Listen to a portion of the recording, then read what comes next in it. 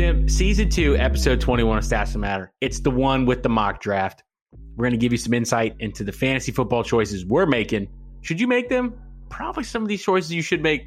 And Tim, I'm sure you're going to make a couple picks that I don't think you should pick. And if I pick Russell Wilson anywhere before the 5th round, you're going to say I shouldn't have made that pick. So it's going to be good. We're also introducing a new segment this episode, 4 quarters. It's our 4 quick short stories. I know what you're thinking. If you're listening, you're like, short Stats That Matter? Yeah, right. Psych. In our cups this week, it's an Imperial Stout from San Diego, California, and a hazy IPA from Canton, Massachusetts. Everyday Stout Day, Tim. So I don't know why you're on the IPA train as lately, but I'm cool. I'm here for it.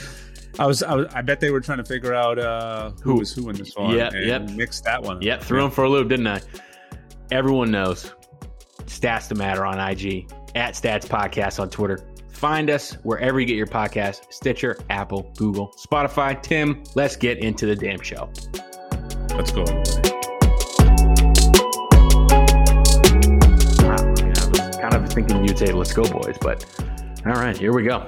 Tim, trying to be inclusive now. Just trying to be inclusive. We should. Yeah, 100%. Since you're just switching it up, why don't you kick us off this week with what's in your cup?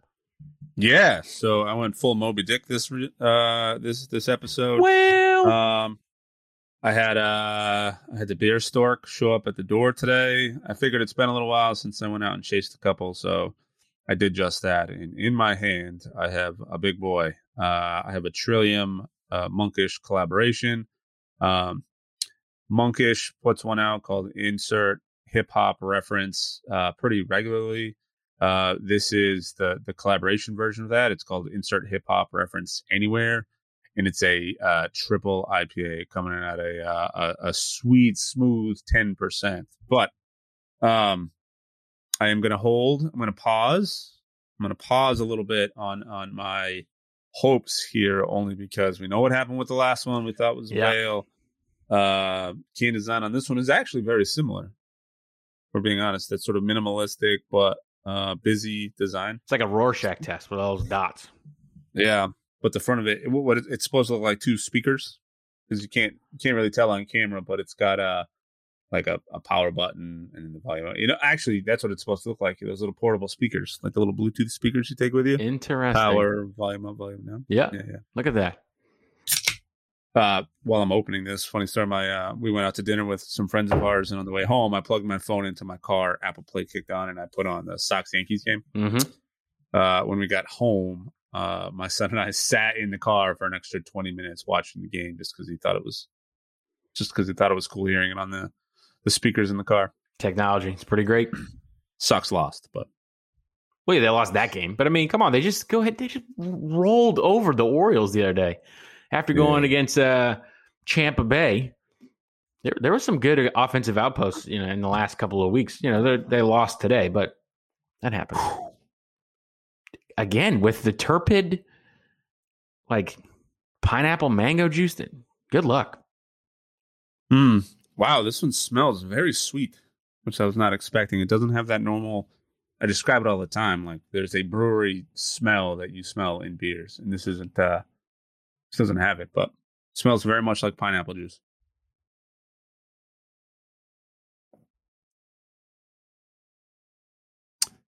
Tastes a lot like juice, which is terrifying for a 10% beer. Yep, for a triple. Wow. It is man, how do I describe what this tastes like? It's great. It's great. Normally triples tend to have like an alcohol bite on the end of it. Noticeable ones too. Yeah, I've done a couple triples on the podcast so far. A couple of them have had it. There's one, I think, by Armada Brewing that did not. That was one of the better ones I had in a while. This trumps that by a mile. And it's very strange when I say that, because I'm on the record saying that I don't like grapefruit. And the first taste you get out of this is like a mouthful of pineapple grape juice. Like, that's the first thing you get. But what's interesting is it gets sweeter as it like sits and hangs out in your mouth. Yeah. So it starts right off the bat. You get grapefruit, a kind kind of gives way to sort of this pineapple-y sweeter flavor. And then the taste that you're like left with is like candy. Like, and I can't put my finger on what it's almost like a Jolly Rancher, like left in your mouth a little bit, but it's got some of that grapefruit bitter to it. It's a good blend. It's sweet, but it's not too sweet. That grapefruit sort of forward start of this kind of lingers around enough that it kind of mutes some of that overly sweetness. But I mean, I got to keep in mind here, I'm drinking a 10% triple IPA, and I'm talking about like bitter and sweet, not like harsh burn. Trillium has put out a triple before that suffered from that same problem. I had one of those. It was several years ago. It was probably 6 years ago now. But man, that thing was like drinking, a shot of whiskey without all the benefits. Like that sucker just burned all the way down. It was like mango something or other. But this is not that. This is fantastic. I would put this up there with in my top 3 triple IPAs I've ever had of all time. It's on Mount Rushmore.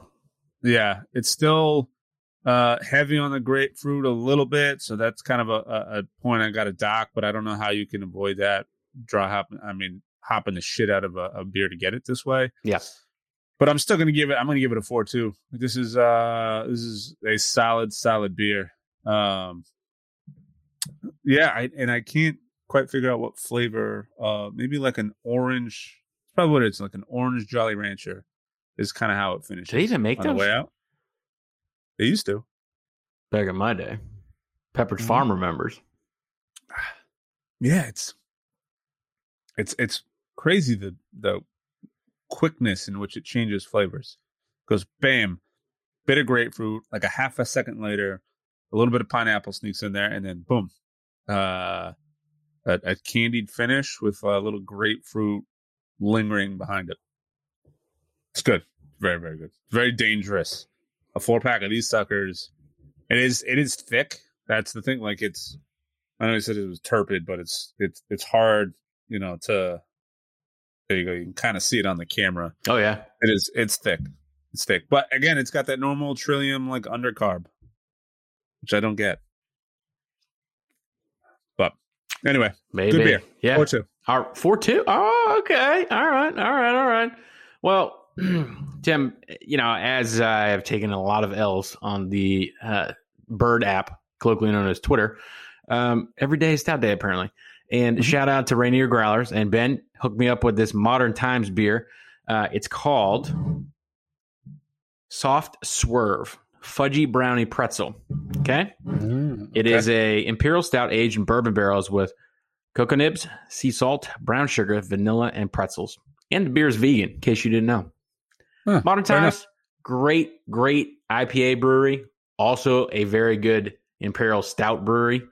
Very, very good. They also make coffee, too. Like, there's a lot. There's a lot going on. I have a bag of their coffee, their bourbon-aged coffee beans in my cabinet right now. Absolutely wild.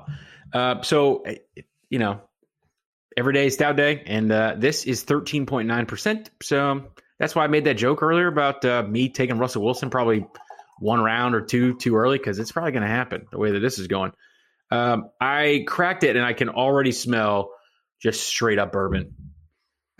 Like, oh my goodness. You can definitely, it's got a lot of foam for a barrel aged beer. Oh yeah. It's the opposite of what mine was. Yeah. Mine literally had dissipated in like seconds. I'm excited for yours though. I think sometimes like you smell something and you already like picture like what it could be, and like you begin to taste in the tip of your tongue, you never even had it. I'm gonna go ahead. I'm not gonna say it out loud. I'm thinking it, but let's go. God, I can smell the salt too.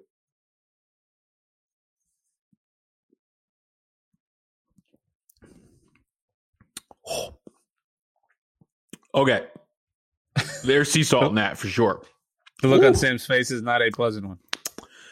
It's still reverberating. I don't like all the sounds that you're making. Oh man. Okay. Have you ever had like my face is getting red now. You ever had like sea salt and caramel, like ice cream? You ever had that? Yeah. Or like, dark chocolate with like sea salt and stuff in it. It's like, that's like the hip Yep. thing to do. This to me tastes like a chocolate covered pretzel that's been dusted with sea salt for no damn reason. And then just left to sit in a bourbon barrel. Should not work on its face.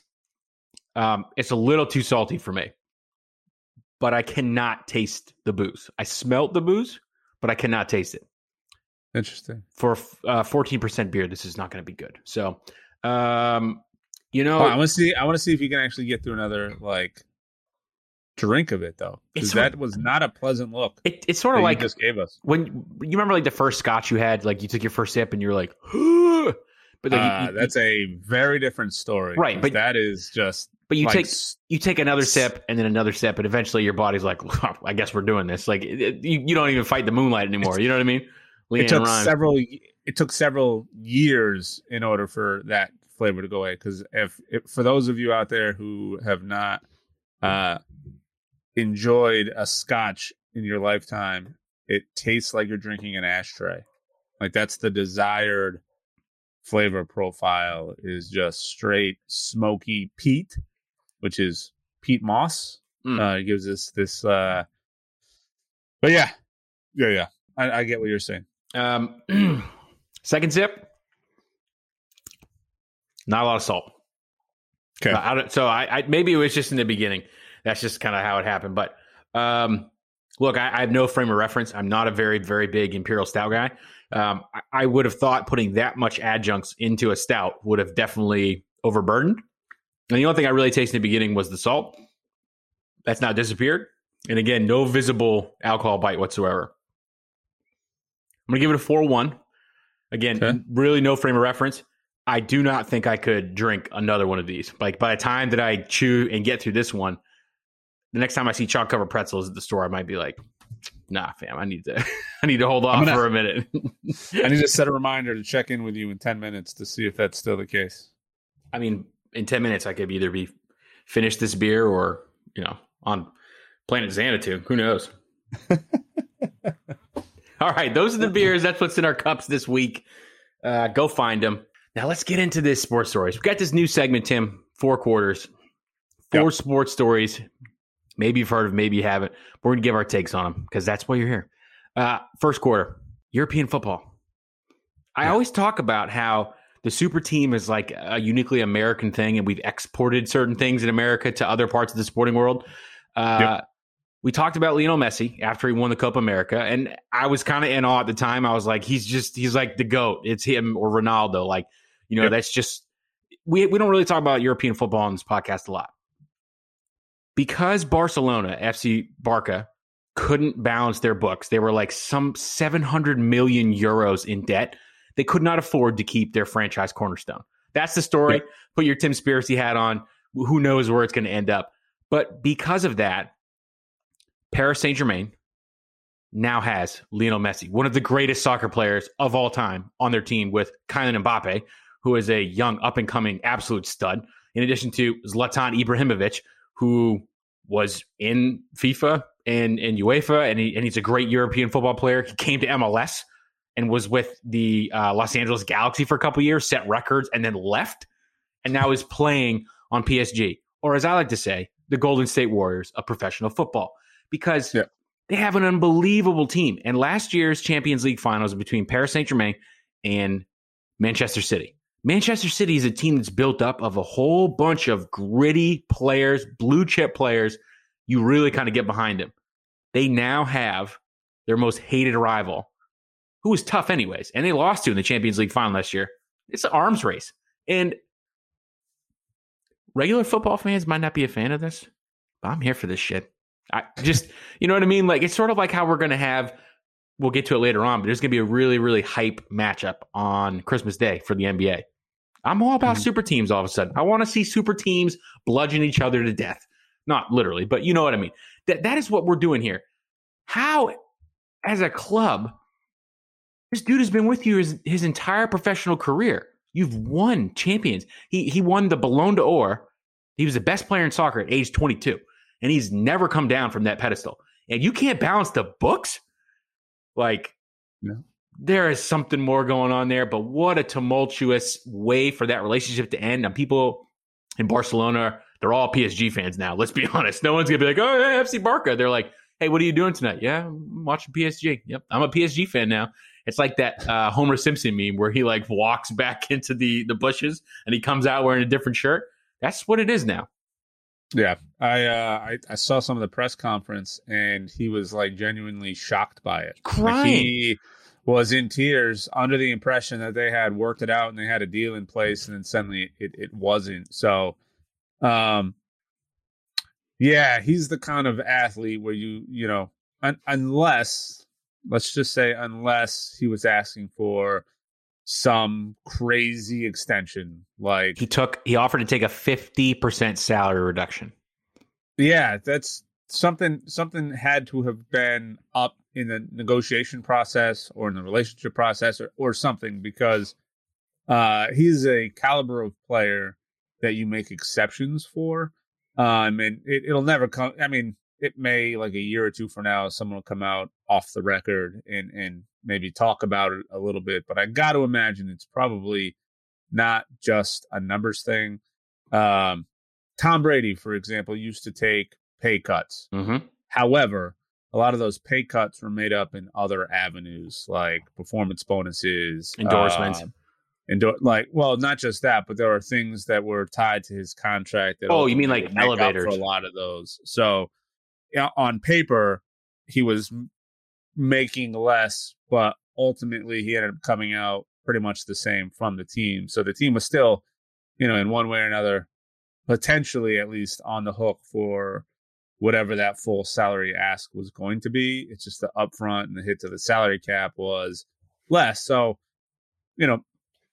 perhaps he was trying to take a 50% pay cut, at least on the books, but there may have been, other ways or incentives he was trying to build in to make up for some of that.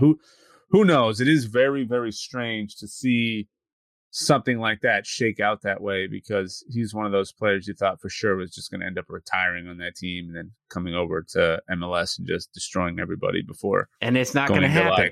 Miami was this close. And that man said, I'd rather go to Paris and eat baguettes and smoke cigarettes than go to Miami. Yeah, well, I mean, he probably got paid a lot more to go to Miami, because I don't know if you know, but FIFA has a little bit more money than MLS. Yeah, just a little bit. Yeah, the deal is reported to be 2 years. I think somewhere around 120 million euros, and he's supposed to get some merchandising fees as well. Look, fantastic for PSG. They've been one of those up and coming teams for a while. Remember, Ronaldo, when he went to Juventus, that was from Real Madrid. That was a tectonic shift. What we're seeing now is like an asteroid going into middle of European football. Love it, absolutely love it. Yeah, we will see what happens there. One last note.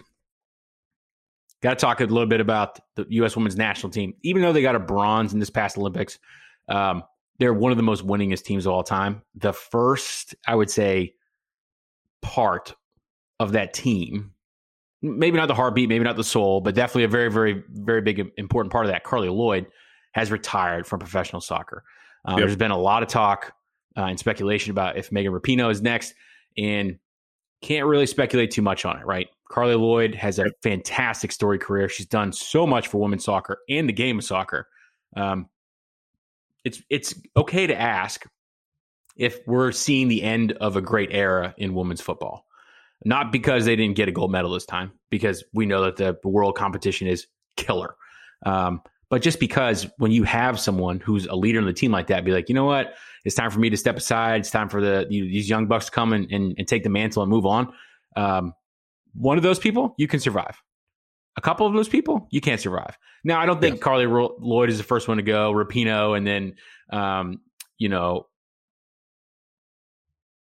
Alex Morgan will be next, right? Like, it's not going to be a domino effect, but it will happen, I think, in the next couple of years, that you'll see them generally say, look, soccer has been my first love. Now I need to focus on my family or my career, and I'll step away. And you do wonder, even though the talent is still there, the world has now etched up. They're definitely nipping on our heels more than they were before. So, what is the end game here? And again, we talked about it. I lobbied hard. I want a Last Dance style 10-part documentary on the U.S. women's national team. And I hope that someday we get one because it would just be fascinating. But congrats to Carly Lloyd. One hell of a career. All right. Second quarter, just flying right along. We talked about the Olympics a lot. U.S., we came, we saw, we conquered. 113 total medals, and we squeaked out the gold medal lead 39-38 in the fourth quarter. Took a minute to get there, but goddamn, that was exciting. Now, again, a lot of bad things with this Olympics.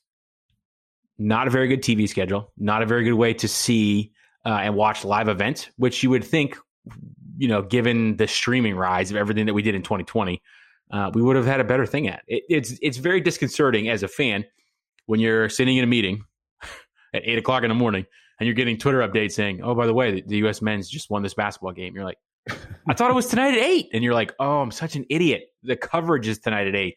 And they put so much production work into it. But man, a lot of missed opportunities. Having limited to no fans in the stands outside of other players and coaches was weird. I think again, we talked before, they could have done this last year and we would have had the same product.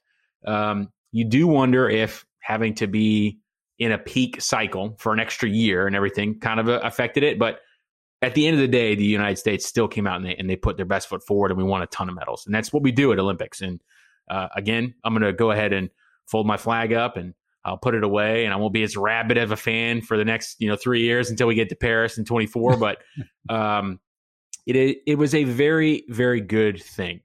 New sports, new people, young people whose lives are going to be completely changed forever. A 13-year-old skateboarder, for example, a 17-year-old Olympic swimmer. Who had to go back and go to high school. Correct.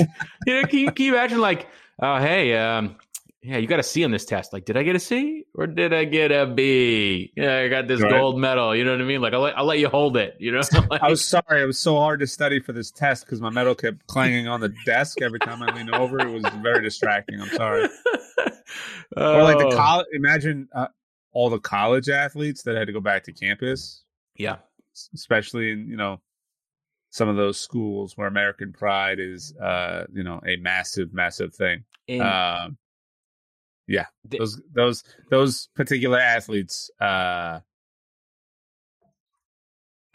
think are set for at least the next year or two, next couple of years. One final bit on this before we move to the third quarter. Shout out to Allison Felix, 5th Olympics, 11 medals, passed Carl Lewis for the most medals ever won by an American in track and field at the Olympics. Came back after a very scary pregnancy, left Nike, put money into her own shoe, contract, signed with Athleta, and then was winning medals on the world stage. There are so many Americans who actually just absolutely gave it their all. And even for those who lost, there's solace in the fact that you're the top 600 in the world. Out of 7 billion people on this rock, you are one of the top 1% of the 1%. It's just an unbelievable thing. Cannot wait for the Olympics to get back. We're actually, because the Olympics was delayed a whole year, we're not that far from the Winter Olympics. Very happy about that already. So, I'm putting the flag away for a little bit, but don't worry, it's coming out. All right, third quarter now. NBA free agency update. I said falsely on an earlier episode because the information we had at the time, I'm like, Kawhi didn't sign his extension. He's leaving. He didn't leave. He came back. Chris Paul stayed with the Suns. Joel Embiid, big contract, 4 years, $196 million. We said, hey, Celtics, why haven't you done anything yet? And they signed Marcus Smart to a long-term extension. So I'm very happy about that. Very happy about that. Put it on your calendars. Christmas Day. Lakers, Nets. It's going to be insane. Russell Westbrook, Anthony Davis, LeBron James, James Harden, Kevin Durant, Kyrie Irving. There's an embarrassment of riches. You know what I mean? This is two heavyweight fighters going at it. I'm absolutely thrilled for it, and I cannot wait. I hope it's the middle of the day game, because I don't know how your family does Christmas. We open gifts in the morning, and usually we kind of skip lunch, and then we have a big holiday dinner. I want it to be like that middle of the day game, but it won't be. It'll be like that primetime game probably. That's what will happen. So I want to be like, hey, let's hurry this dinner up. There's sports on, but I'll be working, so I'll have time for sports. I'll be sleeping, or I'll have time for sports. One or the other. Oh, okay. Wow. The lie detector test determined that was a lie. Okay. Head into the fourth quarter here. We're flying right along. NFL preseason. It's here. Tim, I'm sure you've heard all about Trey Lance and that 80-yard touchdown bomb, or how Justin Fields threw for a touchdown, ran for another one, or how everything Trevor Lawrence was supposed to be he looked like, or how Tim Tebow didn't exactly block anyone on the line. Look, all the things that happen in the NFL preseason are very good. Teams are flushing out to get their rosters ready. You can only overreact so much because the competition is usually against the 2s and the 3s, not against the 1s. The 1s are in there for a series. That being said, Chicago with Justin Fields obviously has something. That explains why they drafted him.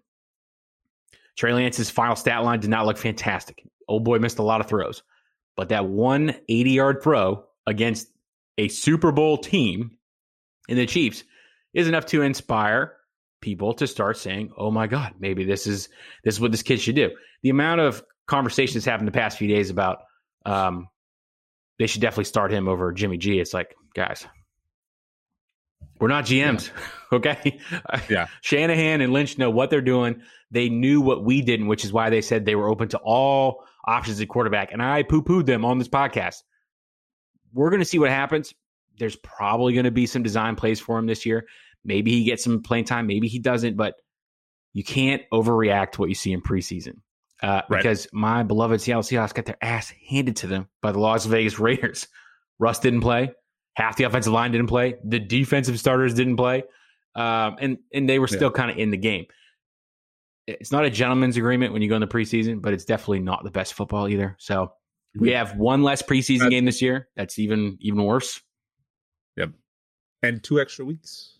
Yeah, right. Because you got the bye and then you have a 17th game. So, Tim, did you watch Hard Knocks this year? No, I got to be honest. I have not watched a single season of Hard Knocks. And given that this year it was the Cowboys, I really had even less interest of watching. If I want to watch Dak Prescott and the Cowboys, I'll just watch, Mr. Glass and some M. Night Shyamalan movies. we have been because that team has a lot of faces to it for sure. Well, no, it's that and that Dak just everyone got excited with the contract extension, and then the news was immediately followed with, and he also is dealing with an injury. So yeah, and that's the thing. I sort of feel like if you have a team that's been a repeat team on Hard Knocks or All or Nothing, they kind of know what to do, right? They know how to yuck it up for the cameras a little bit. And I'm not saying that's the case here, but obviously Dallas is moving in a different direction. The way that episode 1 opened up with Jerry Jones, with Jerry Jones like almost in tears about how like he would give anything to kind of get back to a Super Bowl. It's like, guy, you've won a couple championships. You just haven't won one in 40 years, which is insane because I'm not 40. So like it's like 30 something, right? Because they won it in the 90s. Almost my entire life. Yeah, pretty much. That's kind of wild, all things considered. At the end of the day, everyone's going to hype themselves up and be like, oh, this is who we are as a team. I love to see the fact that Zeke Elliott slimmed down. I love to see that CeeDee Lamb's making a ton of catches. I love to see that the defense is kind of getting right. I love to see that the offensive line is getting mauling and back to what they need to. Dan Quinn, former defensive coordinator of the Seattle Seahawks, good luck to you down there. John Fossil talked about getting a vasectomy in a room full of young players. I don't know what the hell that was all about, but Hard Knocks is supposed to kind of give us this intimate look into an NFL team. What I can tell is that Mike McCarthy wants to be the analytics head coach, and that he can look me in the face and tell me he's an analytics guy. I just won't believe it. It is kind of weird, and Dak has already got a latissimus dorsi strain, and they're talking about maybe he won't play week 1, maybe he will. It's like, oh boy, so we got to sit for another 3 weeks of this. Yeah. It for anybody who didn't catch my early reference, it's an Unbreakable reference. It was a movie by M. Night Shyamalan with Bruce Willis, and it turned out Samuel L. Jackson was this wheelchair-bound dude whose bones were so brittle that he always got injured. Just doing random things. Turned out to be a super villain. So I felt like my joke missed the mark. So there's that. Anywho, Yeah, Jerry Jones, I think, is slowly creeping into that like age where you start to question whether or not he's senile and should be making decisions. Robert Kraft is one of those, but Robert Kraft has deferred most of his decision making now to Bill Belichick. For the most part, he still weighs in, or the office will say still weighs in on some decisions that that Bill doesn't necessarily always agree with. But I think Jerry Jones is one of those who still swings his weight around. While I have not seen it, I have heard from several different folks that Jerry Jones is a little crazy, or this paints him in a very sort of crazy light. So I'll probably end up watching some of this. It's just we're recording it. I'm gonna watch it. I'm just not gonna watch it live, right? Like when Chelsea and I started watching Hard Knocks a few years ago, like when the Browns were on, like you really saw that. You really saw the dysfunction with Hugh Jackson there, Todd Haley, Baker Mayfield, all that quarterback drama. The dog that like roams the headquarters of like the Cleveland Browns like front office, like great stuff. Great stuff to see, behind the scenes. The Dallas Cowboys, I feel like, it's America's team. We all know about it. And they're like, oh, this team has championship hopes. It's like, guys, no, they don't. No, they don't.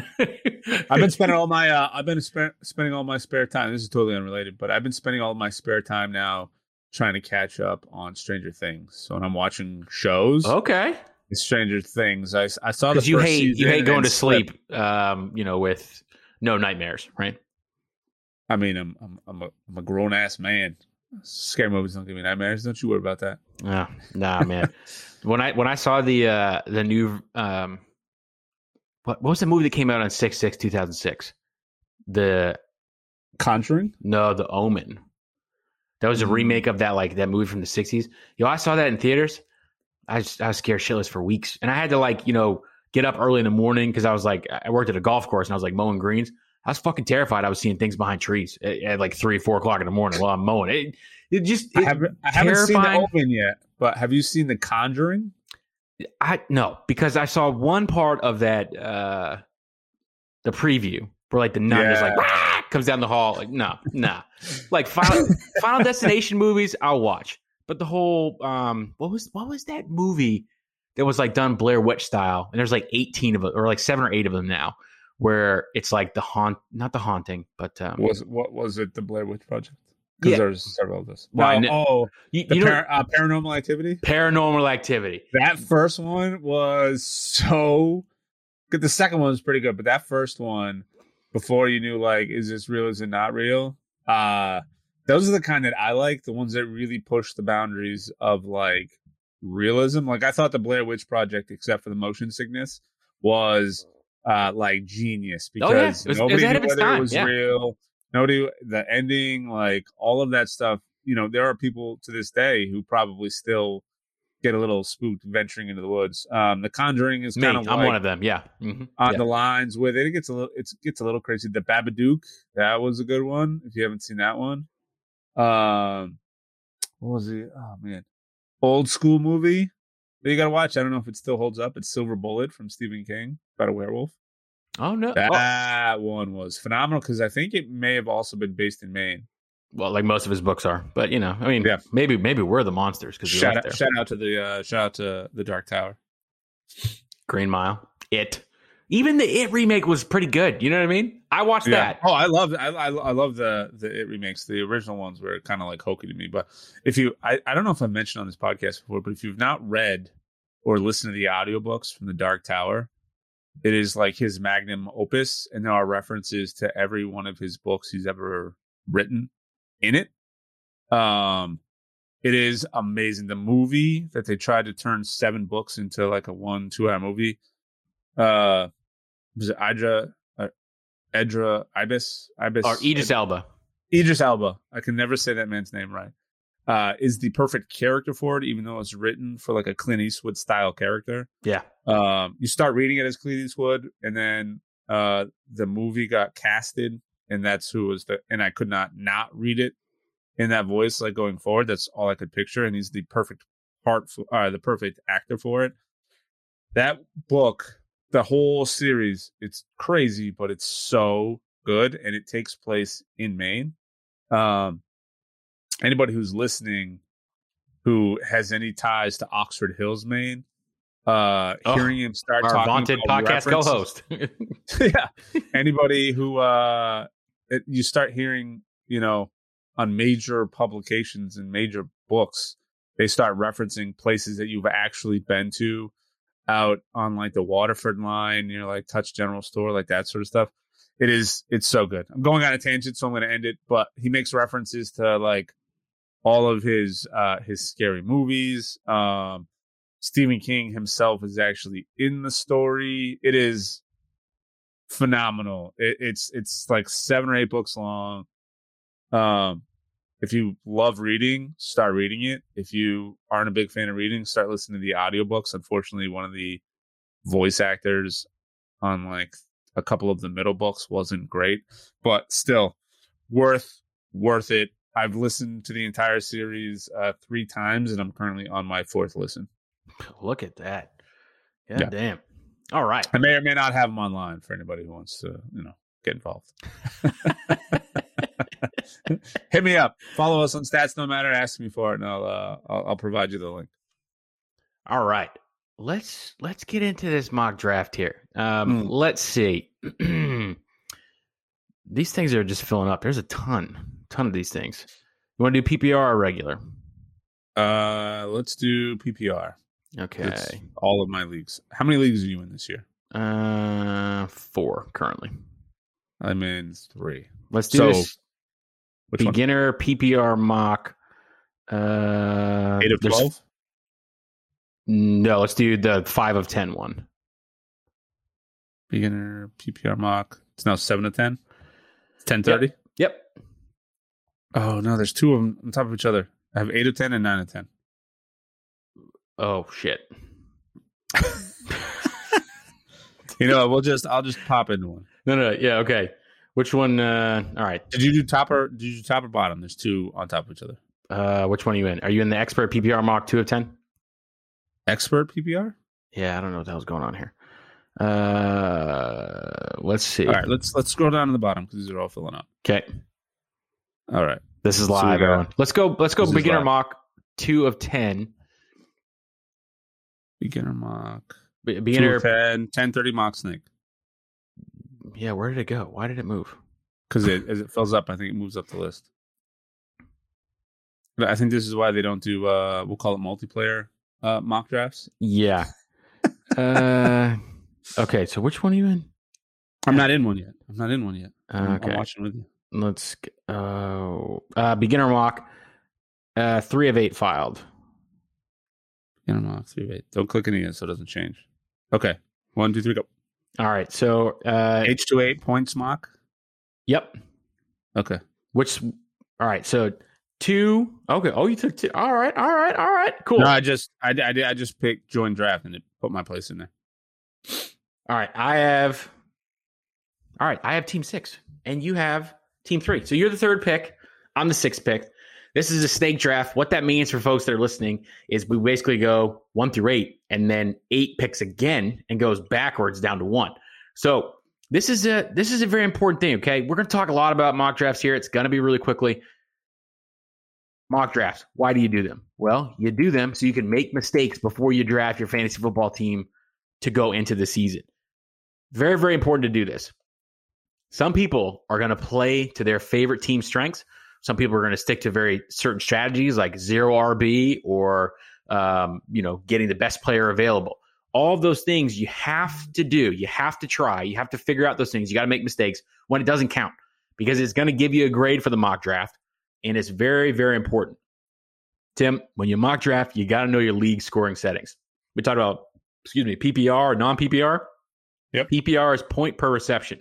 So every time your player catches a target, they secure it. That's a point plus the yardage. Regularly, it's just the yardage for rushing or receiving. So PPR points, kind of scoring bonanza. That's why some leagues do half-point PPR because some people are target monsters, and all they do is just get targets all day. In PPR leagues, you definitely want to stilt towards running backs that catch passes, right? They're at a premium. Non-PPR, you want to get the best player available.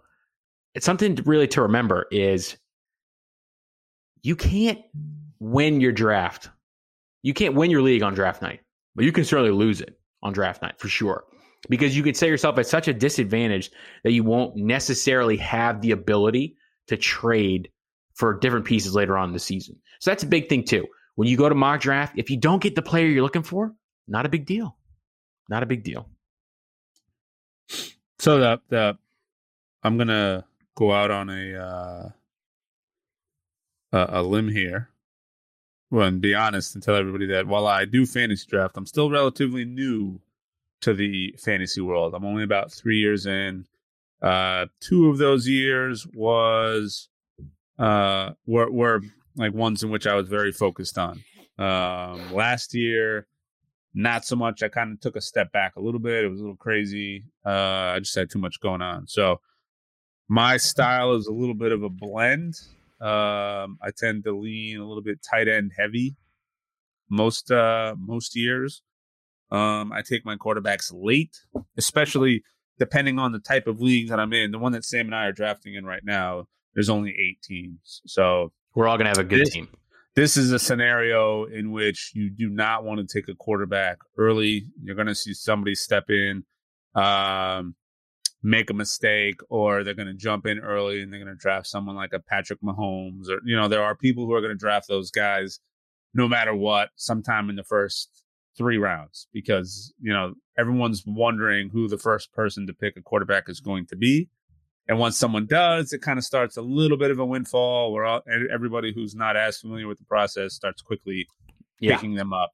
But the difference between, like your 5th and 6th ranked quarterback and like the 12th ranked quarterback are so minimal most of the time that it's not really that big of an issue.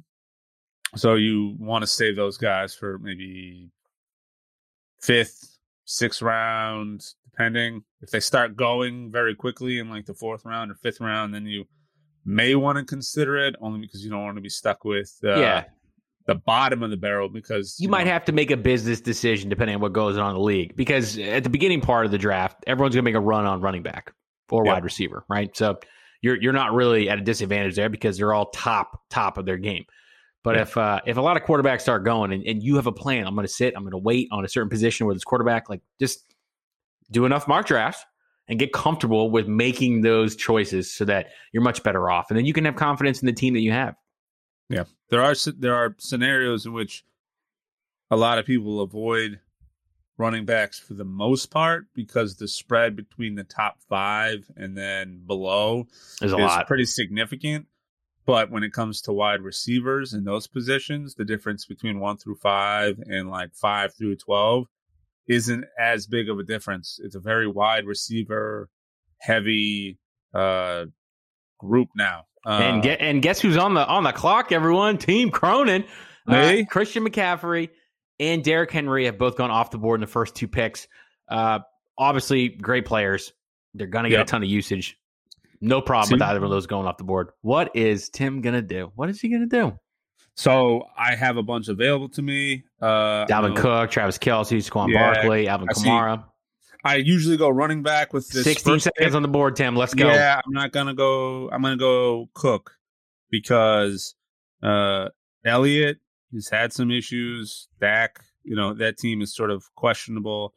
Kamara, I know, isn't necessarily comfortable on that team, so we don't know what he's going to be like. And then Saquon Barkley, he's a point machine, but he's already listed as questionable going into the season. So that one's tough. And now I am on the clock. Travis Kelce, my beloved Travis Kelce, is gone.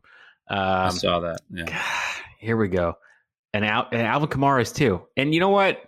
I got to choose between Ezekiel Elliott or Taylor from Indianapolis for the running back. I got to say, I know that Dallas likes to run the football a lot. I know they have the ability. I'm going to take the upside there. I'm going to take Ezekiel Elliott with my 5th pick. Boom. Jonathan Taylor wouldn't be a bad pick either. I stayed away from Saquon Barkley because he's coming off an ACL tear. He's on a bad team. I'm not really sure what to do with that. I probably would have gotten Chubb in your position. Maybe, definitely. Players still. Here's some of the things that we're looking at too. Like when you look at the projected points for the year, I mean, you got guys who are projected in the 15th spot, the 10th spot, in the 11th spot that are all still 220, 211 and above. And hallelujah, I am back on the board now. The snake moves quickly.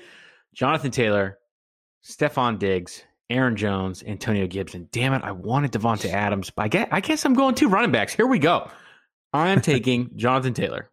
I know that my running backs now are pretty much set. My set it and forget it every week. I could probably grab one more running back, which I probably will, and maybe another one for my bench. But I really need to focus on wide receivers and tight ends now. That's what I need to do. And there's nothing but running backs on this list now. Great.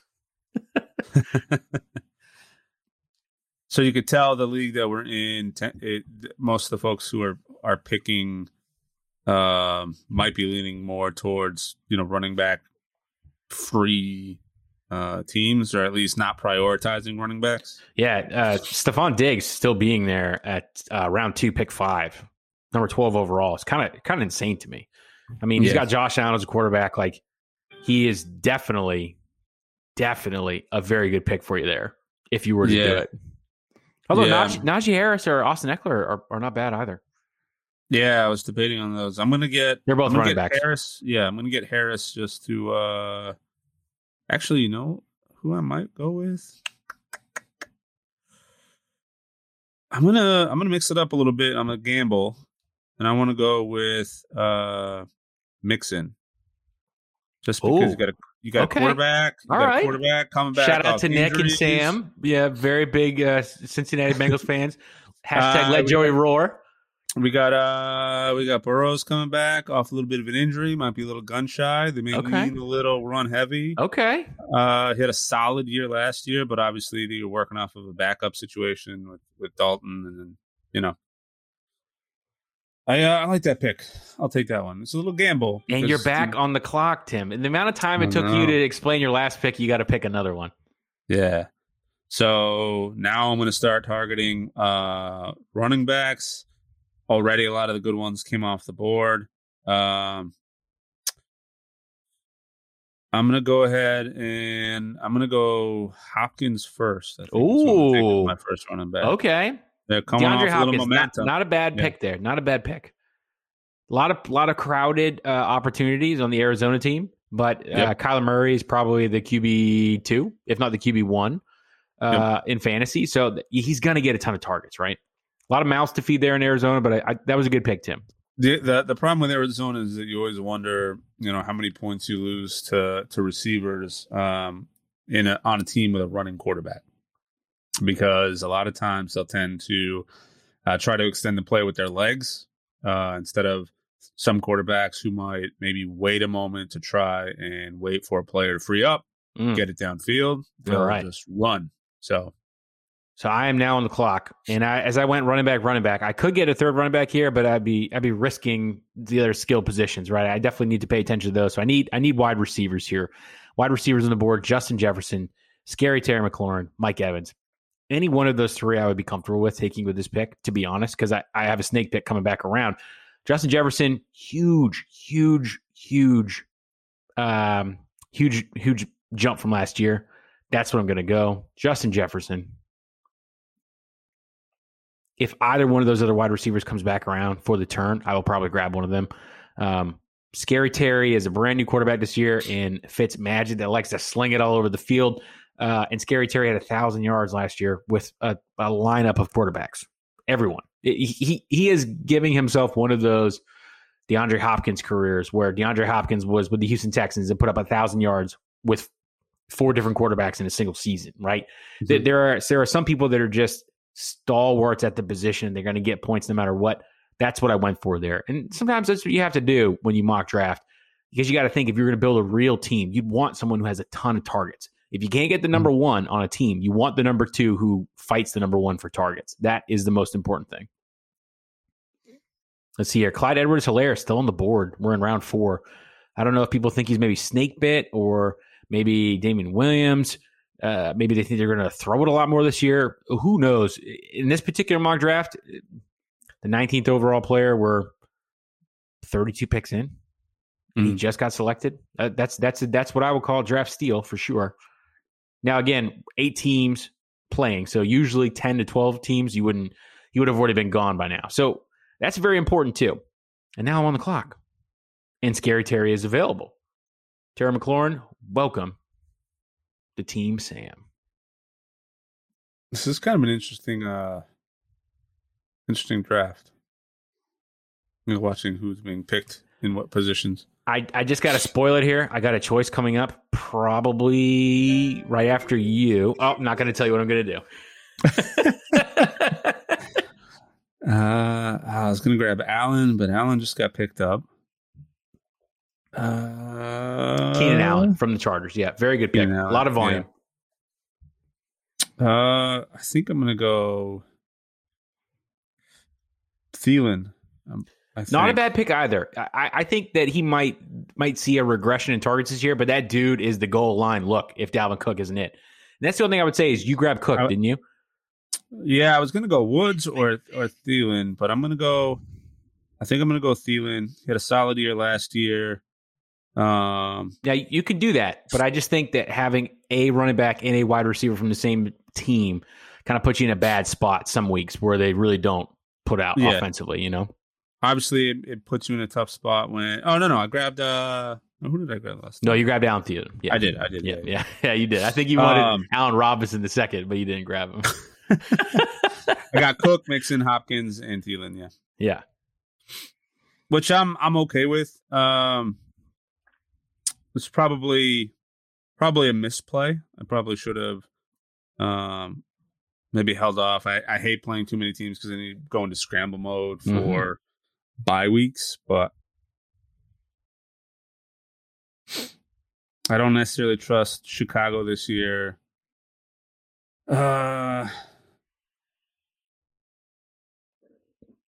Probably would have gone Woods. Kind of panic picked there for a second. Yeah, that wouldn't have been a bad thing. I was looking through both of them. If Woods is still on the board, I'm going to pick him up on this next one. Well, he's still up. Here you are, Tim. You were on the board. Let's go. All right. And so you did pick Robert Woods. That's a good pick. You know why? I think that Matt Stafford elevates the Rams quite a bit. And you're going to get a lot of volume because Woods had a ton of volume with Jared Goff behind center. So you're going to get points there. You know who's crazy and fell on the board is OBJ. I know he's coming off of an injury, but I did not, expect him to be ranked 50th overall. Yeah. I think that's fair. I think it's fair. There's definitely more of a run first, maybe chuck it to the tight end or maybe to Jarvis Landry because that's what they're used to doing. Yeah. I mean, he's OBJ. He's not Donovan Peoples-Jones. Like you're making the right choice if you decide to grab him. I think he'll have a big bounce back year, so you're going to get a value play for him. I'm now on the clock. Top picks are running back. Amari Cooper at 7. He's questionable. Chris Godwin. If I have to go with a quarterback, this is very important. If I have to go with a quarterback for a team who's possibly injured and someone who might struggle like Amari or someone who has the GOAT throwing to him, which way do you think I'm going, Tim? Yeah, maybe the GOAT. Yeah, I'm going to go with the GOAT. I'm going to go with Chris Godwin, Tampa Bay Buccaneers. I'm going to trust that Brady's going to find him for sure.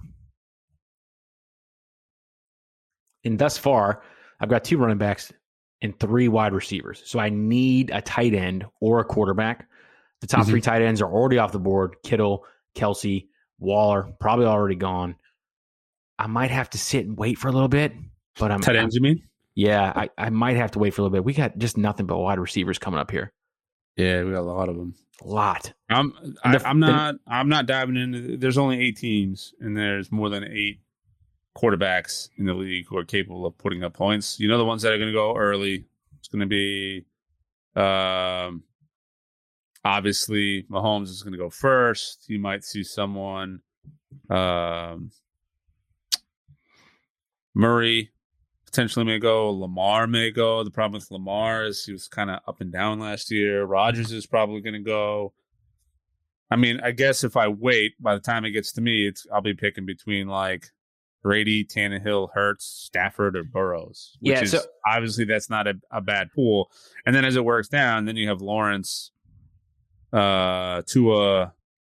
I mean, Roethlisberger, Mayfield. I mean, the draft class in terms of points. Oh boy, is pretty good. I'm now on the clock. 3 running backs, 2 receivers, another couple running backs. Look, I wanted to get a tight end here, but there are no tight ends. And I don't know for sure. Oh, we've already done a run on quarterbacks. Okay, cool. I'm not going to be able to do this here. I thought I was going to have to wait, but that's not going to work. Okay. I said earlier, go with the upside. I'm a homer. I'm going to take Tyler Lockett here. Probably a bit of a reach, but I'm going to do it. I trust Lockett. This dude is a target machine. He catches almost everything Russell Wilson throws to him. I watch every single game. He's going to have a couple of those games where he's going to get like 6 points, but he's going to have a lot of those games where he's going to get 1 or 2 touchdowns because everyone's going to be trying to stop Chris Carson, DK Metcalf, and now Russell Wilson underneath a very new scheme with Shane Waldron, former offensive coordinator from the Rams. And if Shane Waldron can make Jared Goff look good, whew, we're good. Team Cronin on the clock again. We are flying through these picks. What are you doing, Tim? Got to go tight end, I think. They're clearing out very quickly. Right now, we're already down to the 73rd ranked player in Hawkinson, but I'm going to go probably with Kyle Pitts.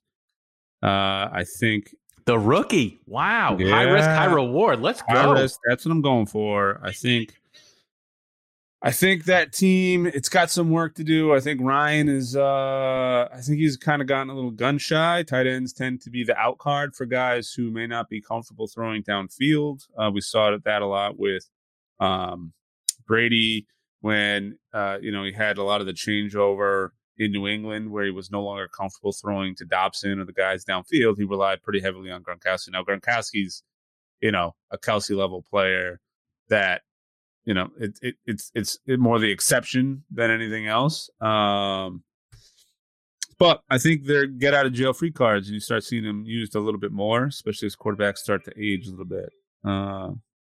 Team Cronin on the clock again. You got this thing down pat, Tim. You make a pick, you start talking, and you have a pick by the time you finish your thought. It's almost like you've done this before. Yeah. Let's see. I got to start considering bench and some of my my flex positions here. I see Edmonds is still on the board, but I'm a little heavy. Make your pick. You know what? I'm gonna go 4, 3, 2. Go Edmonds. Chase Edmonds. All right, there you go. Yeah. I need at least one RB on the bench. Kind of dealing with injuries. He's the highest rated, one of the highest rated players still left on the board. So throw him on the bench and start backfilling some wide receivers. We're going into the 7th round, so I expect quarterbacks to start. Yep, there goes Lamar Jackson. Yep. And I thought about maybe taking another wide receiver or maybe even trying to see what was available at tight end. But let's be honest, the quarterbacks are beginning to go, and I've got to grab someone here.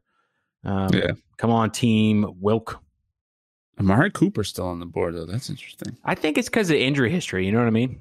Yeah. So the top 4 players, top 3 players, someone just got Kenny Galladay. He was listed as questionable, but we have DeAndre Swift, Amari Cooper, and Cortland Sutton, who are all listed as questionable right now. Then it's Deontay Johnson and Brandon Ayuk, and then OBJ, who's also questionable. So, and I am those queues are spread. They're crazy. I am now on the clock. I have to get a quarterback here. I got 2 quarterbacks: Aaron Rodgers, Russell Wilson. Love Russell Wilson. Absolutely love Russell Wilson. Aaron Rodgers has been 13-3 past 2 seasons. Got Devontae Adams. Got everyone back. And Randall Cobb. Got to draft him. Love you, Russ. We'll pick you up in another league, I'm sure. I have to go with a surefire fantasy. Your first 6 picks in a mock draft kind of are what setting the tone for you in the future. Like what kind of team you're going to build. And the first 6 picks that you have you're expecting those people to be the linchpin of your team going forward. You have to get those right. You absolutely have to. As an example, like Kareem Hunt just got picked up, and we're already the first pick of the 8th round. So that's why I do these mock drafts, to kind of get a feel for how that happens, because that's somebody I never expected to sit and go that low. OBJ just went with a second pick of the 8th round. So there are still value to be found later on. So you don't want to go necessarily too hard early on because there's still some steals that you can find a little bit later. Now I'm back on the clock. A ton of wide receivers, not any running backs. Got 30 seconds to make a pick. I have a lot of receivers on week 9 for bye. And I like to draft, so I don't have a ton of people on bye. Logan Thomas, Washington tight end, Noah Fant, tight end. I don't really think they're going to be here. I'm going to go with Mike Davis, former Seahawks player. He's the lead guy in Atlanta now. I think that's it. Maybe a little reach, but I think that is definitely a good pick. You always want to go with the volume. Julio's not there anymore. The people that are going to make points in Atlanta, Kyle Pitts, Calvin Ridley, Mike Davis. That's it. So I'm back on the board now. I am going to go quarterback. We're in the 8th round. Are you doing it? Russell Wilson just got picked out in my first pick. I don't know if I trust the health of Dak Prescott. The only remaining quarterback that's still projected to get 300-plus points is Tom Brady. I do like Tannehill. I said last year was the Tannehill redemption tour. I'm really tempted to pick him up, but Brady, the things he did last year, the talent he has around him, it's really hard not to steer. I know I'm going to sound like a homer, but I think I am going to go Brady. I was tempted to go. There you go.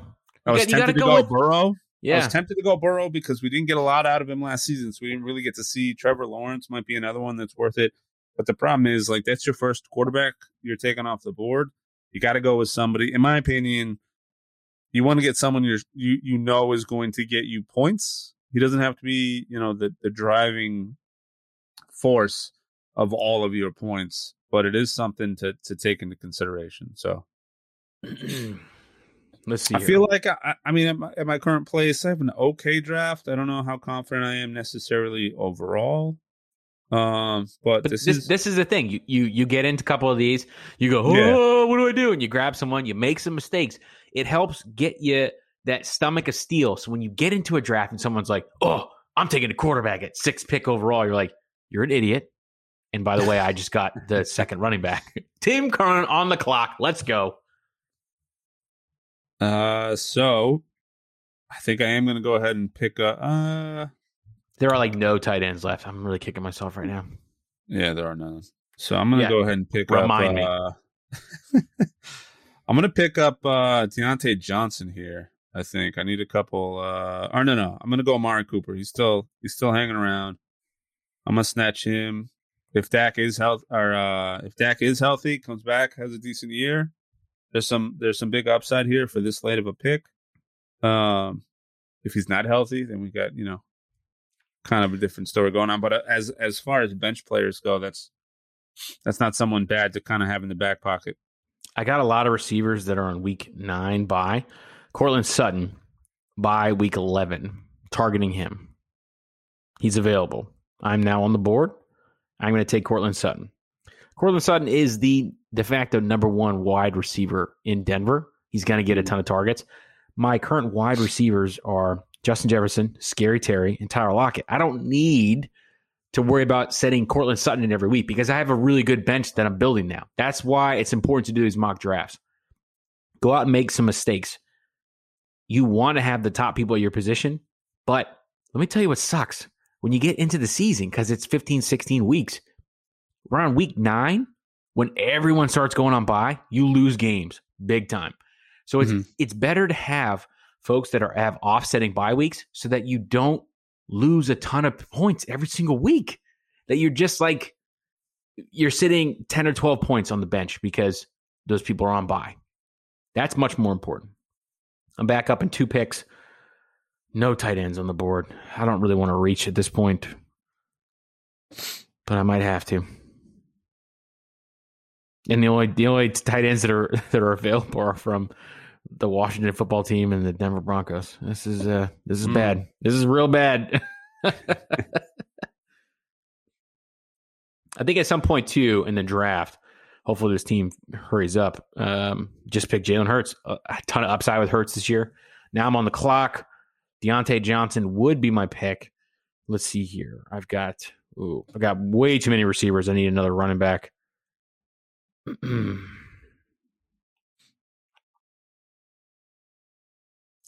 Javonte Williams from the Broncos. Can't do that because I already took Cortland Sutton from the Broncos. I like to do a no two from the same team. I'm going to go James Robinson here. It's a pick that doesn't make a lot of sense, but to be honest, James Robinson did everything for the Jacksonville Jaguars last year. Mm-hmm. Travis Etienne was drafted by the Jags at the end of the first round after the Jacksonville Jaguars drafted Trevor Lawrence. They were on the same team together, but James Robinson did me a lot of good in fantasy last year. At some point, the young rook might get injured or he might not produce. Robinson, safe pick there. He's not one of my top starting running backs, but he will produce at some point, I'm sure. Or if I get someone in the league, there you go. If I get someone in the league who drafted Travis Etienne and he gets injured, now I have James Robinson. So you need to get him from me, so you're going to give me a trade. That's also very important. If you don't get the guy that you wanted, make sure you get that backup person so you can target for a trade weeks 1, 2, and 3 when injuries happen because people are just getting into the season. 20 seconds to go for Team Cronin. What are you doing? I know. I'm thinking going. I do need some tight ends. Wait, make your pick. Yeah. I am going to go Denver. I'm going to go Denver with Noah Fant. I know he's young, getting himself in, but I need tight ends. I only have one so far. Well, I got 0, Tim. So let's see how that goes. It was between him and actually Hunter Henry from the Patriots because I know he's splitting some duties with Jonnu Smith. Yep, he's still available too. Smith. Yeah, they both are, both him and Hunter Henry. And from the sounds of it, they've kind of been splitting work, so you really could gamble on either one of them. I'm gonna gamble on one of them, is what it's looking like, Tim. Yeah.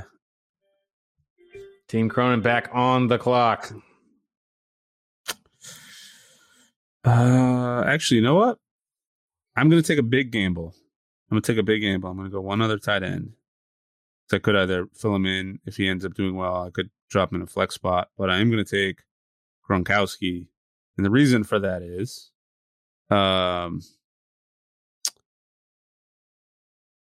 last year, coming off of retirement, it took him a little bit, I think, to get back into full playing shape, playing condition, getting used to it. I think his projections don't necessarily line up with, I think, where he's going to land.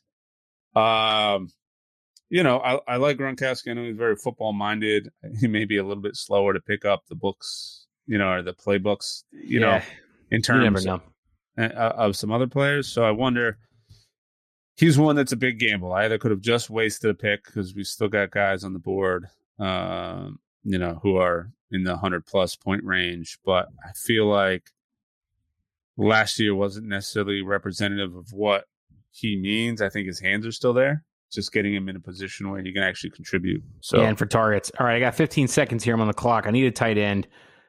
I'm going to go Tyler Higbee from the Rams. Again, Stafford likes to favor the tight end position or a very good wide receiver.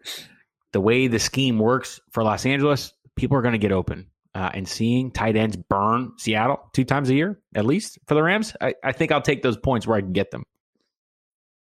Here's where I start to look a little bit at trade value and trade bait. And one of those big ones is the quarterback position. So I don't want to plant any seeds in Sam's head, but there's a lot of good quarterbacks still on the I don't do that. I don't do that. I grab a top person at the position that I can, and I grab a scrub to just fill in for the bye week. Yeah. That's what I do. I mean, we're in round 12, so we're pretty close to that scrub list anyway. People are starting to pick defenses. People are bringing us, starting to get defenses now. This is a crazy thing. I'm back on the clock again. I'm going to grab another tight end, and I'm going to tell you the tight end I'm going to grab, and here's why. Could go Jonnu Smith, could go Hunter Henry, could go Ito Smith Jr. as a Smith. I could do that. Could go Eric Ebron, but I'm going to go Adam Troutman here. Okay, going way down this list. Michael Thomas is injured. The Saints don't have Drew Brees anymore. You have to throw to someone, and I think it's very important to get someone that they went up and drafted high. They obviously believe in him. Tim Cronin on the clock. I did not mean to do that. Vegas Raiders. Oh my God! Wow. So this is some of the catastrophes you got to try to avoid. Yeah, you totally meant to do that, didn't you? No, here's some of the catastrophes you have to avoid on draft night. I went to hit the Your Picks button, which is conveniently below the draft list.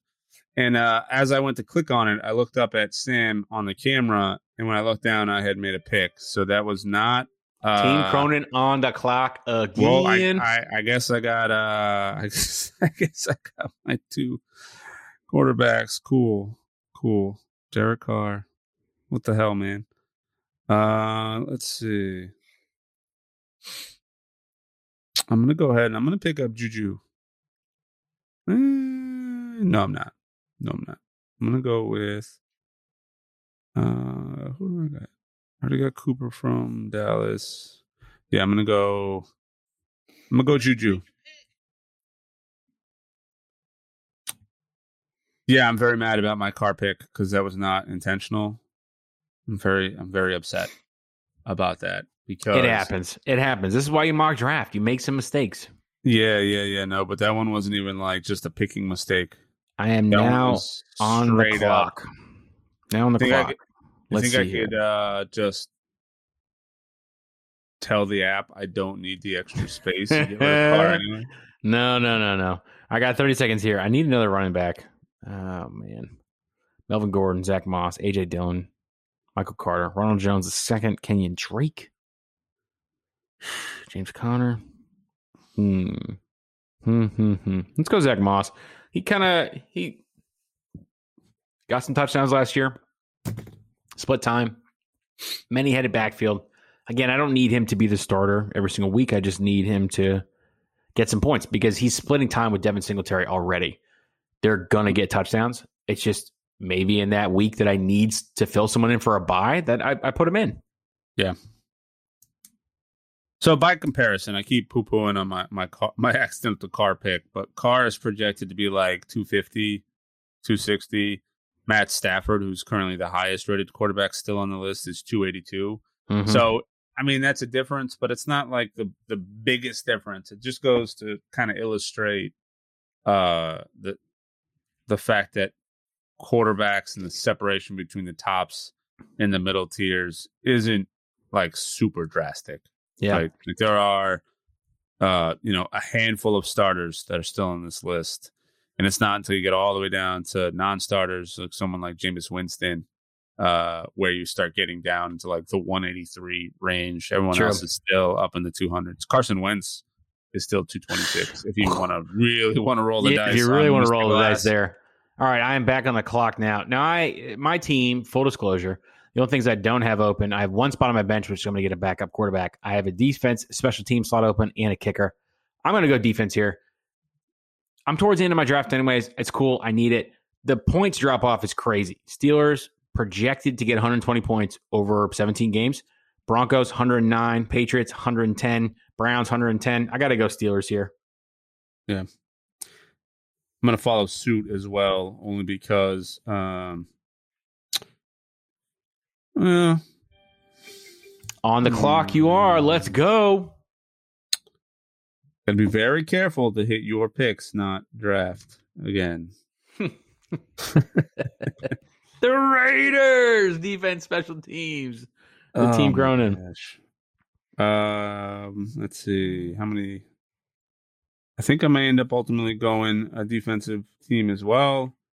It's going to be between the Broncos and the Patriots or the Browns. I already have a couple week 11 players on bye, so I don't want to have to mess around with that. So not the Broncos. I'm gonna go 6, 5, 4, 3, 2. I'm gonna go Browns. All right, Browns events, but you don't feel nothing for Baker Mayfield, but you'll take his defense, special teams all day, won't you? Yeah, defense wins games a lot of times. I've won many games last year off of some defensive prowess. Yeah. Very important. Now, I'm going to go on my next pick here. I'm going to take kicker, and then my last pick, I'm going to take a backup quarterback. I usually wouldn't do it that way. I would have got a backup quarterback before now, and then a kicker at the end. Team Cronin on the clock again. Don't take the kicker that I'm thinking of, you bitch.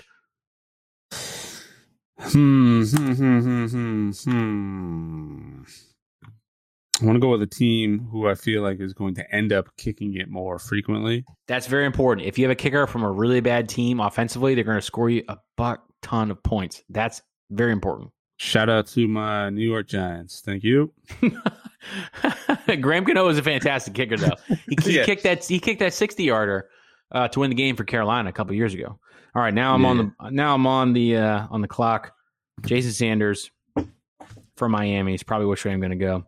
Greg Zuerlein, Greg the Leg, he's out already. He's not even in. In the past, would have been great. Matt Prater, also a good kicker. Probably would have taken him.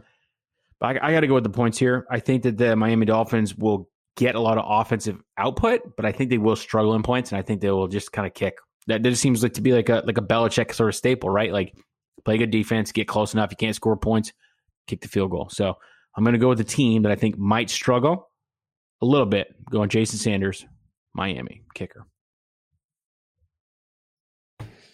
With this last pick, I got a pretty well-rounded team at the moment. For me, my last pick, I end up going with whoever the highest rated player on the board is, just to kind of shore things up.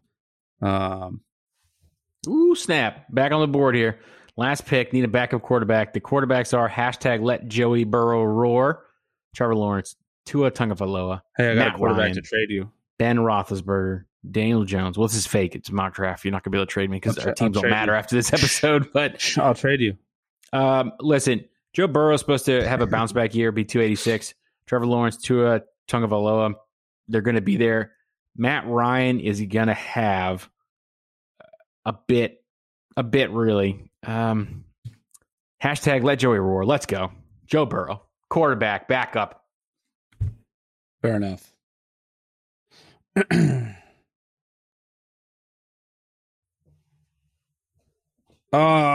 Somebody just took my last pick. I was gonna go with you got knocked the fuck out, Debo. But he's off the board. So now I'm just looking at whoever the highest rated is. Let's see, players who could have some potential upside that may not be quite prevalent. Surprisingly enough, left on this list, someone I think who could have upside but could also crash and burn is Antonio Brown, right? Yeah. Like, as a person, I hate his guts. I mean, he's a little bit of a scumbag, but if he's going to play, he's one of those that, there's only a few points separating him from the best player on the list. So and you took him. I'm going to take him only because he's another one like Gronkowski. I'm a little bit. You got a lot of Bucks players, bro. I was going to say I got 3 players from the Bucks. 3 players from the Bucks. That's going to be hard. It could be, but I mean, not necessarily, because one's a tight end, one's a wide receiver, one's my quarterback. Right? I got Derek Carr as my backup quarterback, so I'm all set there. No, and I have plenty of wide receivers to bounce in and out of there. So all right, so we have finished this draft. Now, what we're going to do, Tim, you're going to go ahead. We're going to exit this draft here. We're not going to share our top picks. No, it's not happening. Does it give us the score? It should email you. That's the thing. Sometimes in the mock drafts, they'll email you like a group or a combined score. We did it on the mobile app, so maybe you won't be able to see it there. It's very important. Know, though, that they score those mock drafts based on total points. So if you have someone to grab 3 quarterbacks, they're going to get the top 3 quarterbacks, and they're going to get a lot of points. They'll score higher. When you get an actual draft, you'll get a grade, a report card. And the report card will tell you, hey, you overreached in this pick, or this was a steal, and these are the points that you're projected to lose on bye from these weeks, and here's what you could do. Here's who you could trade for to get better, based off of their preseason rankings. Pay attention to those. Just because you get a C draft doesn't mean you can't win the league. I've done it. And just because you got an A draft doesn't mean you're going to win the league. You could lose it, like I've done. So, very important. Tim, give me your team from the top. Just your roster from quarterback all the way down. It's gone already, man. You didn't take photos? Come on. God, I didn't take photos. You said to leave it. I thought we were going to get the email. What a rookie! I know. That was a rookie move. All right, give me your team now. Yeah, while you're checking your email to see if they email it to you. This is my current roster, okay? Quarterback, Aaron Rodgers. Running backs, Ezekiel Elliott, Jonathan Taylor. Wide receivers, Justin Jefferson, Terry McLaurin. Tight end, Tyler Higbee. Flex, Corey Goodwin. Defense, special teams, Steelers. Kicker, Jason Sanders. And then on my bench, I've got Tyler Lockett, Mike Davis, Cortland Sutton, James Robinson, Adam Troutman, Zach Moss, and Joe Burrow. I've tried as much as possible to make sure I don't have too many people on a bye. Wide receiver, week 9, going to suck for me. I'm going to have 4 receivers on a bye. I drafted 6, so I'm going to have to go running back or tight end heavy that week to make sure I score a lot of points. But I'm being honest here. Rodgers, Elliott, Taylor, Jefferson, Scary Terry, Chris Godwin were my first 6 picks. Those are good. I'm gonna get a ton of points. Aaron Rodgers has been trying to hype everyone up, saying the season is the last dance. So I think the dude's gonna try and go loco because he either is gonna try and play somewhere else or it's gonna all crumble down.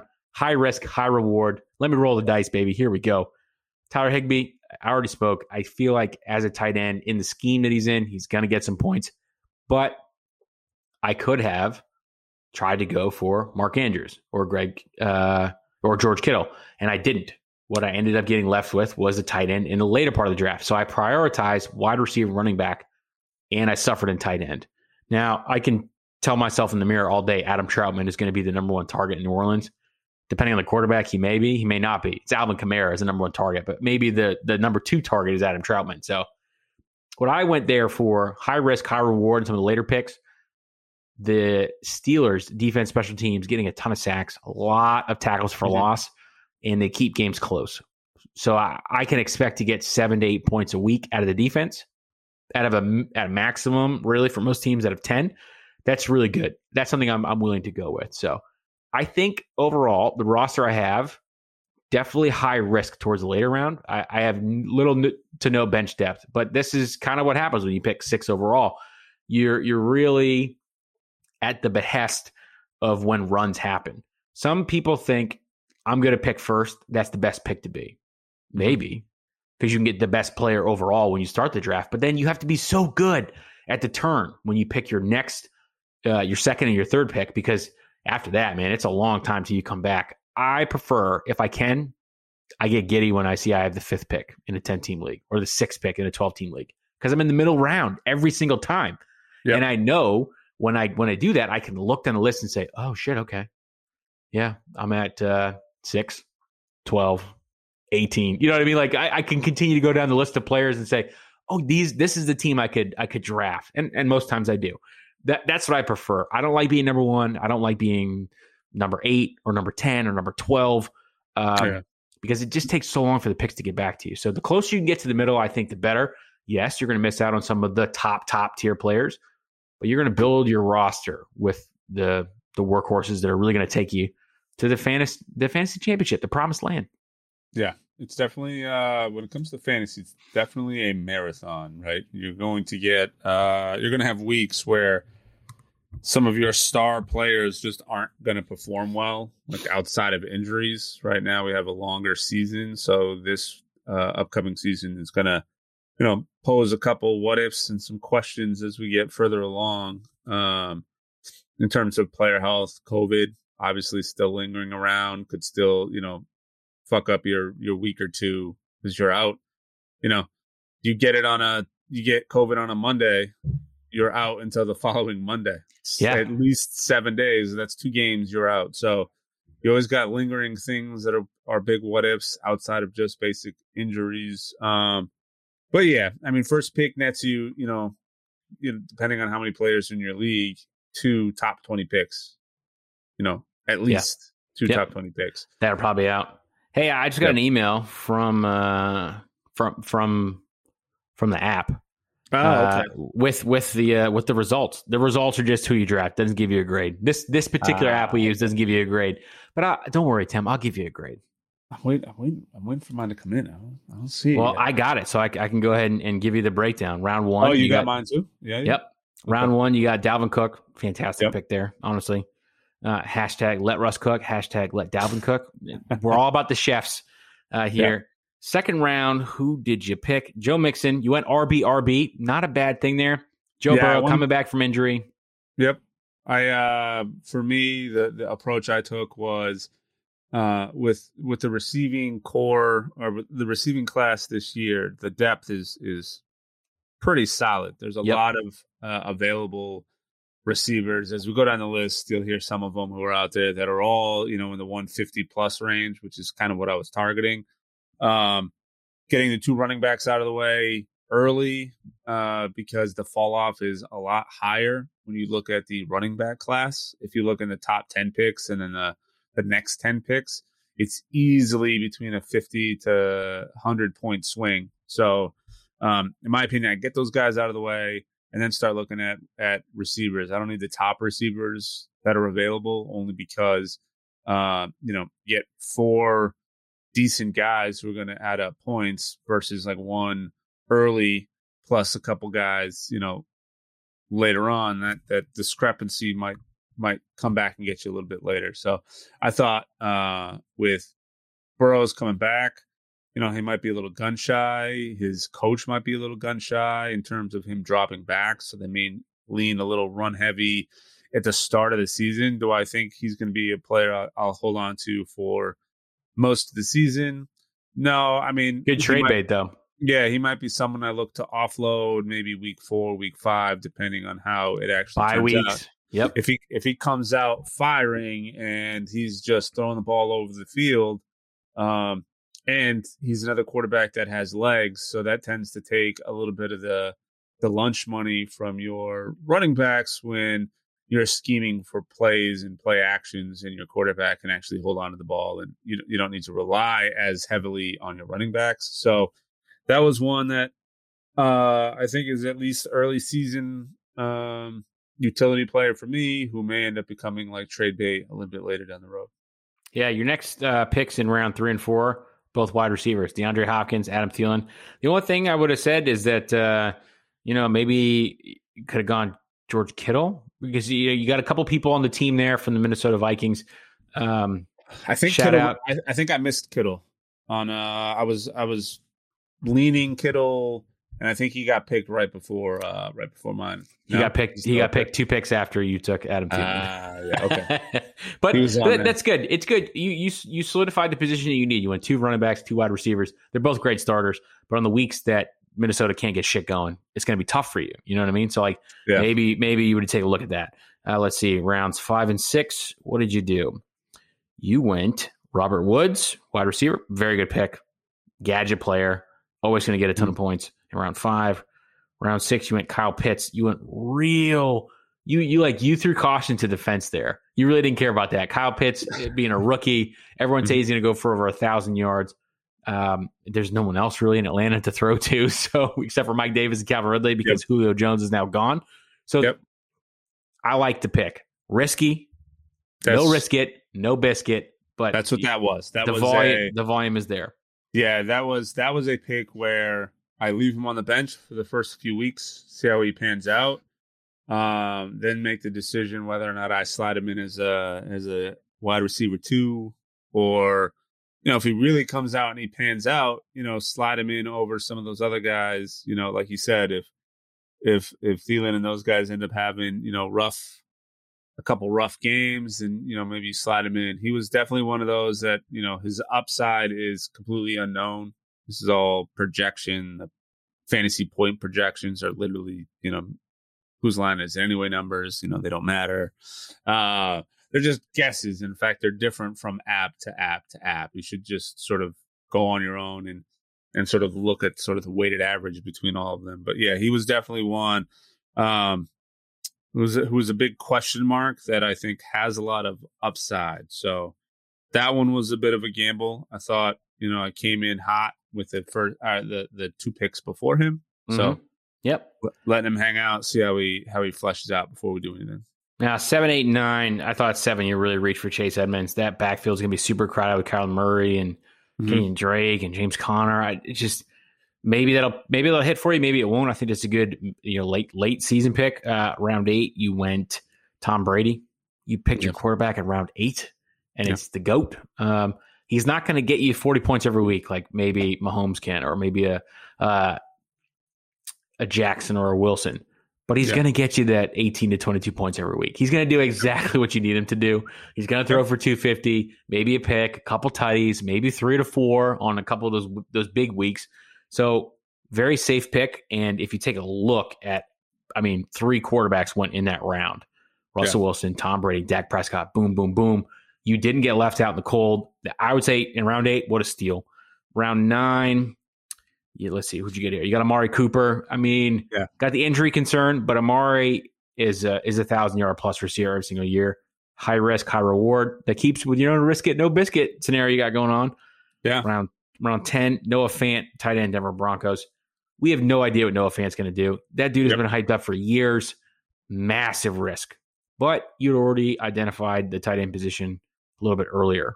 So you don't have to worry about this. If Noah Fant plays in your flex position a couple times, good for him. You got Kyle Pitts, who's at worst the number 3 option on a high-powered, let's throw it all over the place Atlanta Falcons team, whose coach is the previous offensive coordinator for the Tannehill Redemption Tour.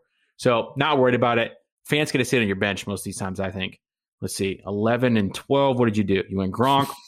You can't go wrong there. The only thing is, I feel like you got the stack with Brady and Gronk, but you got AB later on too. So I was like you're kind of picking points there. Yeah. But you've seen Gronk for 10 years. You know what he gets you. Mm-hmm. There's going to be some games where he's going to get 3 touchdowns and some games where he's just going to get 60 yards and 6.0 points because he's the only thing that's getting the offense going.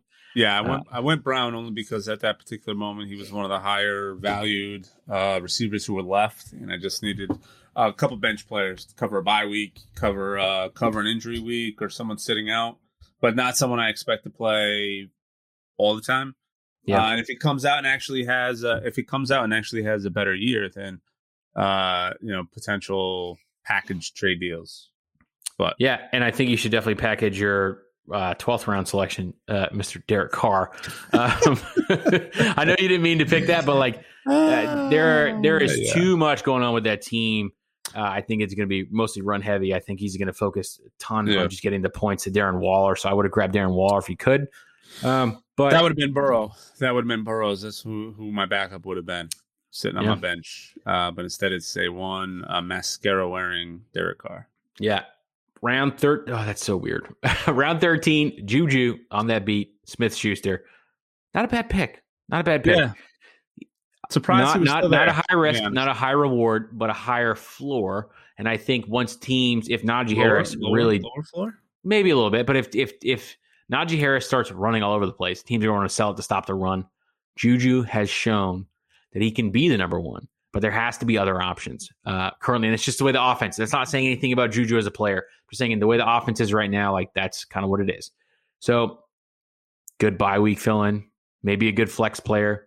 He could catch fire at a middle part of the season. You might put him in your lineup every single week if that was the case. See, round 14, what'd you do here? Browns, defense, special teams. Again, you got Myles Garrett. Don't feel bad about that at all. You know what I mean? They've got a good defensive line. They've got some good cornerbacks and defensive backs. And I think Mayfield's going to be just trying to get out there, keeping them in games. So kind of risky. Some other defensive special teams that went that round, Steelers. Could have grabbed that. But you didn't, because you didn't pick before I did. If you had picked the defense of the Steelers, not a big deal. Let's see. Round 15 here. Graham Gano. Again, I talked about it earlier. The dude has got a 60-yard kick in his leg. He's going to miss a couple, but he's going to get you more points often than not. So very good pick there.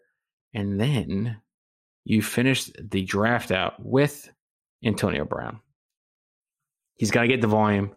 It took him a little while after the suspension to get into the offense in Tampa Bay last year, but he made it count in certain spots. Not a bad idea. I would definitely look to trade a guy like Brown for maybe a different backup quarterback or maybe another skill player. And again, the first 3 weeks, you got to be hitting the waiver wire. You have to be paying attention to those players who suddenly get the start and the teams want to ride the hot hand. You have to be paying attention. That first month of football, you've got to pay attention to the waiver wire.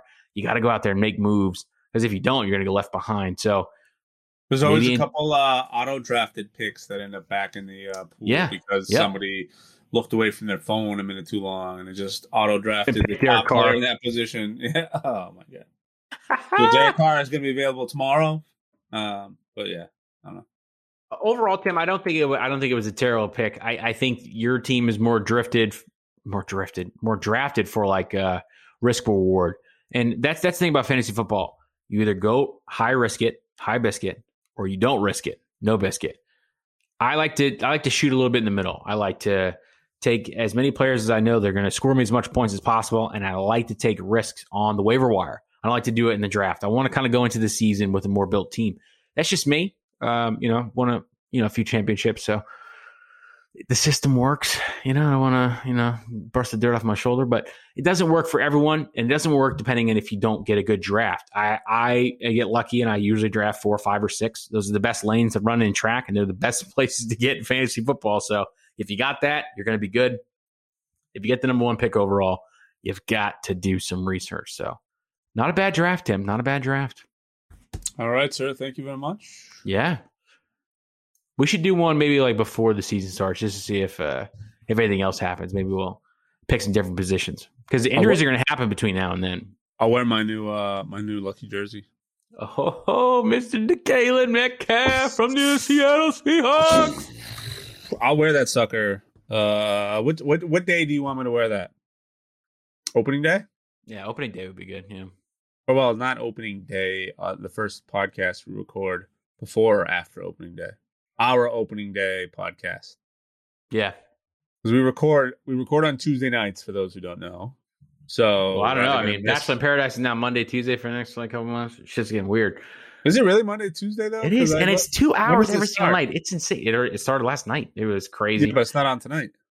No, but next week it's on Monday, Tuesday, and there's 2 hours both nights. Well, it looks like someone's going to have to hit the record button on those episodes because your boy has to work the rest of the week. We either do things Sunday night we miss football, or you miss one episode of Bachelor in Paradise. So I'm going to leave that decision up to you, but I would prefer not to miss football. You haven't had guys. We're about to take a 4-month hiatus while Sam watches Bachelor in Paradise. I'm just gonna be recording by myself. Recap. No. We're good. We'll make it happen. We will make it happen. All right. Let's close up this episode of the Stats Matter podcast. Tim, it's great to get a mock draft. I know the last time we did an actual draft, you invited me to a league. Whooped that ass. You have not invited me back to a league since. I don't know if the two are related or not. If you want to get into a league, I'm only in 4 leagues this year, Tim. I got time. Let's do it. Yeah, no, it was just that I literally backed out of a couple leagues. That was a weird league anyway. It was it was kind of a work league that got put together last minute. Mm-hmm. Was yours the beer league or the work league? No, it was it was a work league that the winner was supposed to get a box of beer, and I drafted that shit. I can say it now because it's in the past. I drafted from my car on the highway. Gotcha. And I still won. Was it? No, I don't know. It was the beer league then. Did you get beer from everybody? Because if not, then that wasn't it. No. Then that was the work league, and it was a bunch of people who had never played fantasy before. Jeez, now you're just like ruining my. No. It was one of those. It was a good experience. We needed to spot the fill, and then we got this guy coming in who takes it very seriously. So like 3 of us were winging it, and Sam's here doing all of his research and study. Oh, and then yeah. There was like 3 guys who just let theirs auto draft, and I had to help them each week try to navigate all of it. So not only did I manage my team, I had to help manage like 3 other teams from the guys who worked in IT. and all of them lost. It was a great time. Yeah. But yeah, and then last year I scaled it down to 1 because I find myself like having a hard time rooting for just football for the sake of football, because you always have some vested interest now in a player. Oh yeah, that's the thing. You get into fantasy football. If you're a fan of one team in particular in football, when you play fantasy football, you now become a fan of 16 teams. Yeah. This is how it starts. And sometimes your teams are going kind of against each other in different leagues. Like you're rooting for a player in one league, and then you got to root against him in another league. So you're very conflicted the whole time. Last year, I got to say, last year was the best year I've had watching football, because I didn't have as much of a vested interest in like individual players. And I thought really long and hard about getting back into football, but I mean, we'll see how this year goes. I work overnights. There's a strong chance if that continues, this might be my last year, because I'm going to wake up to injuries and trades that have already happened, and I'm going to be behind the ball, or I'll be up in the middle of the night when all that stuff goes down, and I'll have like a little. You're going to be killing on the waiver wire because when the waivers open at 2-3 a.m., you're going to just be primed. Everyone else is going to be asleep, and you'll be just like sheep to slaughter. All right. Well, when you do draft for your team, get the roster, and we'll discuss it on the Stats and Murder podcast. For real. All right, bud. All right, guys. Thanks, everybody. Peace. Peace.